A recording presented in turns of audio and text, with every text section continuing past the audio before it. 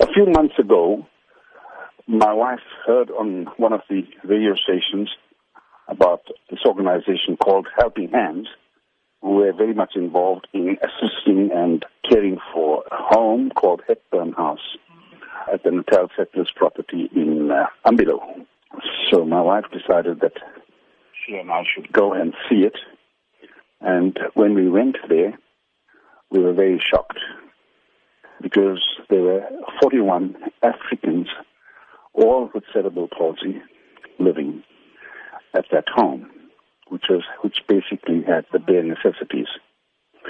I then spoke to my wife, inquired from the ladies from Helping Hands and the ladies that were managing the nurses and others, and they said that 34 of them were abandoned by their parents. What encouraged you to help people with cerebral palsy? Well, my daughter has got cerebral palsy since birth, and she's 40 years old. And last year she said, "Daddy, I do not want to have a birthday party. I've discussed with Mom. I'm talking to you now, Dad.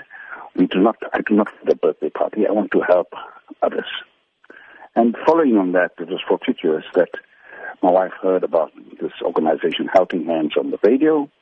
She met with some of the ladies, and then I went with them, and we had a look at this place where there are all cerebral palsy children. Will your support be continuous in this initiative? Well, we'll keep going there and seeing what else can we do. We've got a wish list from them now, and we'll involve a lot of other business people. I mean, when we were there earlier in the week, they said that yesterday we were going to hand over the playground equipment officially. From your side, are you considering requests from other people? Well, I should basically channel everything through Willowton Group, but in this particular instance, because my daughter is cerebral palsy, and cerebral palsy children are very much close to our hearts, my wife and I decided that we will do it